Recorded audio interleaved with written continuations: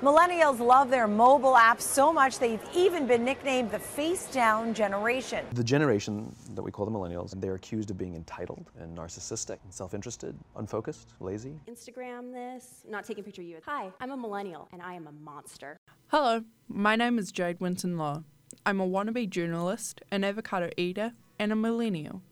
I'll be discussing over the next 4 episodes Millennials and the Generation War. Today, I'm joined by my grandma and my best friend to discuss 2 very different generations, Millennials and Baby Boomers. Throughout the discussion, my grandma mentions my father, Peter, who is Generation X. The Baby Boom generation is the generation that was born just after World War II, a time that included a 14-year increase in birth rate worldwide. While Generation X is the generation born after the baby boom ended, extending from the early 1960s to the late 1970s. I'm Anthea Lowe, Yeah. Jade's grandmother. So we were going to start talking about In the workplace. Yeah. Okay, so I think my generation, people didn't look at the unemployment benefit as a way. You actually looked for a job and you found whatever you were doing. And for me, I moved from Rotorua to Motueka and did tobacco grading just to have a job. I think that the next generation, it was so much easier just to go on a benefit. And so therefore they didn't have the same work ethic. Really, it was easier to fall back onto that. I think that by the time you got to your age group, then the difference in that was that the social welfare system was a lot harder to get onto benefits, and there was a lot more expectation that you would actually work.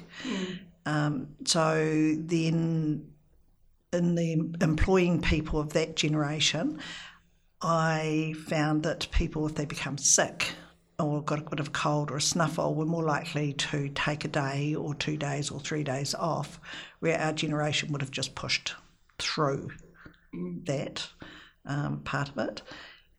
I think that they looked at, so we're in the support working, style of support working with people with disabilities, and in that role, people probably needed a little bit more clarification about what the role was, whereas the generation before and my generation pretty much just picked up on it and got on with, had a lot more basic common sense, I guess, is what I would put it down to. I'm Renalva Byrne. I think for me, I think I was about 15, 16 when I got my first job. So I worked at Countdown for like 3 years, and I found with just having that one job and then having a year before that I just worked as a receptionist for a motel, when I tried to apply for jobs, no one would take me because I've only had like 3 years in one experienced job. And so then like coming to Wellington and being at university and trying to get a job was so hard that I had to get like the benefit to help me try find a job. I think for sickness wise, We are pretty bad at that. yeah, we are pretty bad. I know, like, should I just say, like I'd go out to town and then go to work and I'd be like hungover or anything and I'd probably leave the shift. Or if I was sick, I think it's kind of like that school vibe. Like if you're at school, yeah, I'd probably take a few days off if I was sick. So when I was working, I kind of still had that same vibe that I could take time off and like be sick and not have to go to work or worry. I know when I've talked to people that I've employed, then their view was, well, why would I go to work and give it to anybody else? Yeah. Whereas our generation would be saying, well, I don't want to let somebody down, so therefore I'm going to go to work. And I have to be dying before I don't. I think you made the point, about getting that experience and getting the job. I think that younger people actually probably change jobs more. Like in our generation, you get a job and basically you worked at it forever. Yeah. And the thought of changing it was quite a big step to change your job. Whereas I think the generation of your father probably changed jobs a lot more regularly. And I think the new generation is, oh, well, I've done that now, I'm going to move on. to the next thing. I had that mind frame, like, oh, I want to get out of doing checkouts, I want to like do waitressing or work in a cafe, and my mum actually said to me, no, you should stay with this job because it's good, you've been there long enough that you're earning like a good money, like an hourly rate. So she wouldn't let me leave until I came to university and left the job. So how many younger people, because you'd be a bit of an exception to the rule, wouldn't you, having worked at that age? Well, Oh, no, you don't. I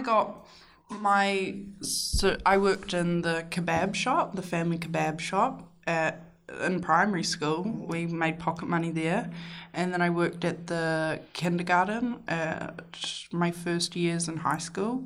And then I worked at the figgery in my last years of high school. So I've always had a job. Yeah, true. And Ireland's nodding her head saying that she's always had a job too.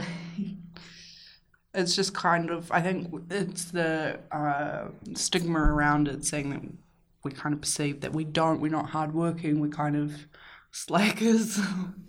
I think that when people get a job, I think that they work really hard at the job. But it is that frustration that that if you're employing somebody that generation, then if they get sick or get a sniffle, like you say, got a hangover. And for us, we would have been driven about, we've got to pay the rent, got to pay the power, got to pay that.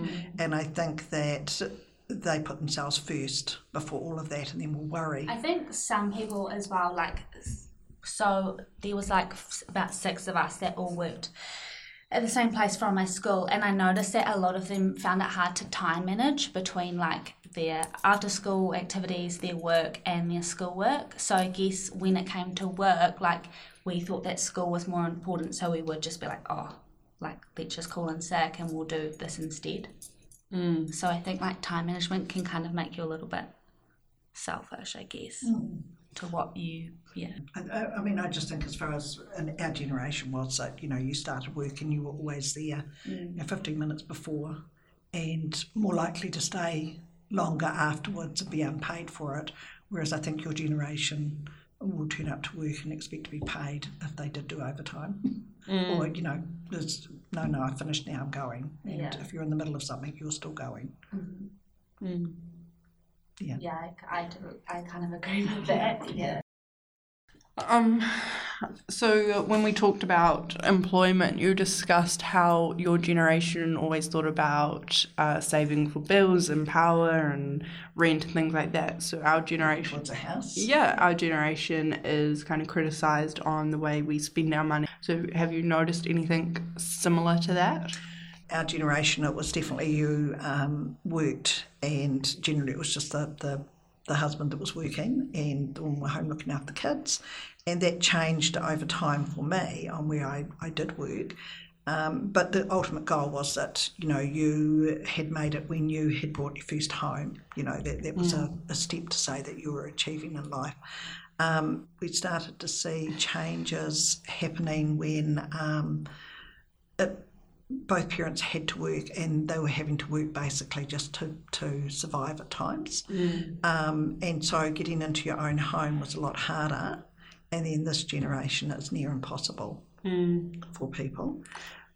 So I think, and I still worry about all of those, paying bills and things like that is really important to me. I'm not saying that's not important to you guys, but I think we would have to find a way through it in our generation. We are the generations that follow. It's really easy to ring family or, whatever, because we're really, really happy, like our generation, to help the others because we know the struggle that we had.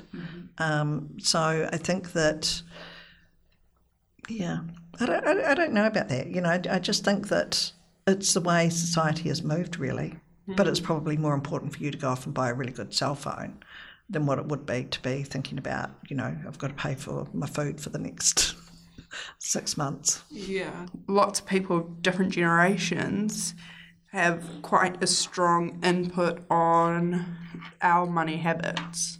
So in future episodes, I'll be talking to a banker to see if we actually do have different habits to other generations. Because there are millennials who save, like Renelle has savings and things like that. And there are millennials who spend atrociously. You know, every generation we had people who were unemployed. Every generation we've had people who have never achieved getting a home. You know, there's lots of reasons for all of those things. I guess what you're trying to do is find out what how the average person works in that way. Yeah. And yeah. I think when it comes to money, that's definitely a learning kind of curve. I mean, you know, I think that, you know, budgeting was drummed into me from quite a young age. You know, with my mother, I watched how she struggled and, you know, the priorities for her was always making sure that the bills and things like that were paid. There was always food on the table, and those were the priorities, and those are still my priorities. But I think that what I see in the other generation is that, and I mean, gosh, you know, my teenage years, I would have put going out for a night out before maybe buying all of my food. But, you know, like you say, you step over that hump of where I actually have to take some responsibility for myself. And then those other things fall into place where they are a priority. Thank you for listening. I'm Jade Winton-Law. I'll talk to you next week. You can find me on Twitter at jwintonlaw, Facebook at Jade Winton-Law Journalist, SoundCloud at jade.winton-law, and Instagram at Jade Winton-Law. Oh, sorry, I forgot what your question was.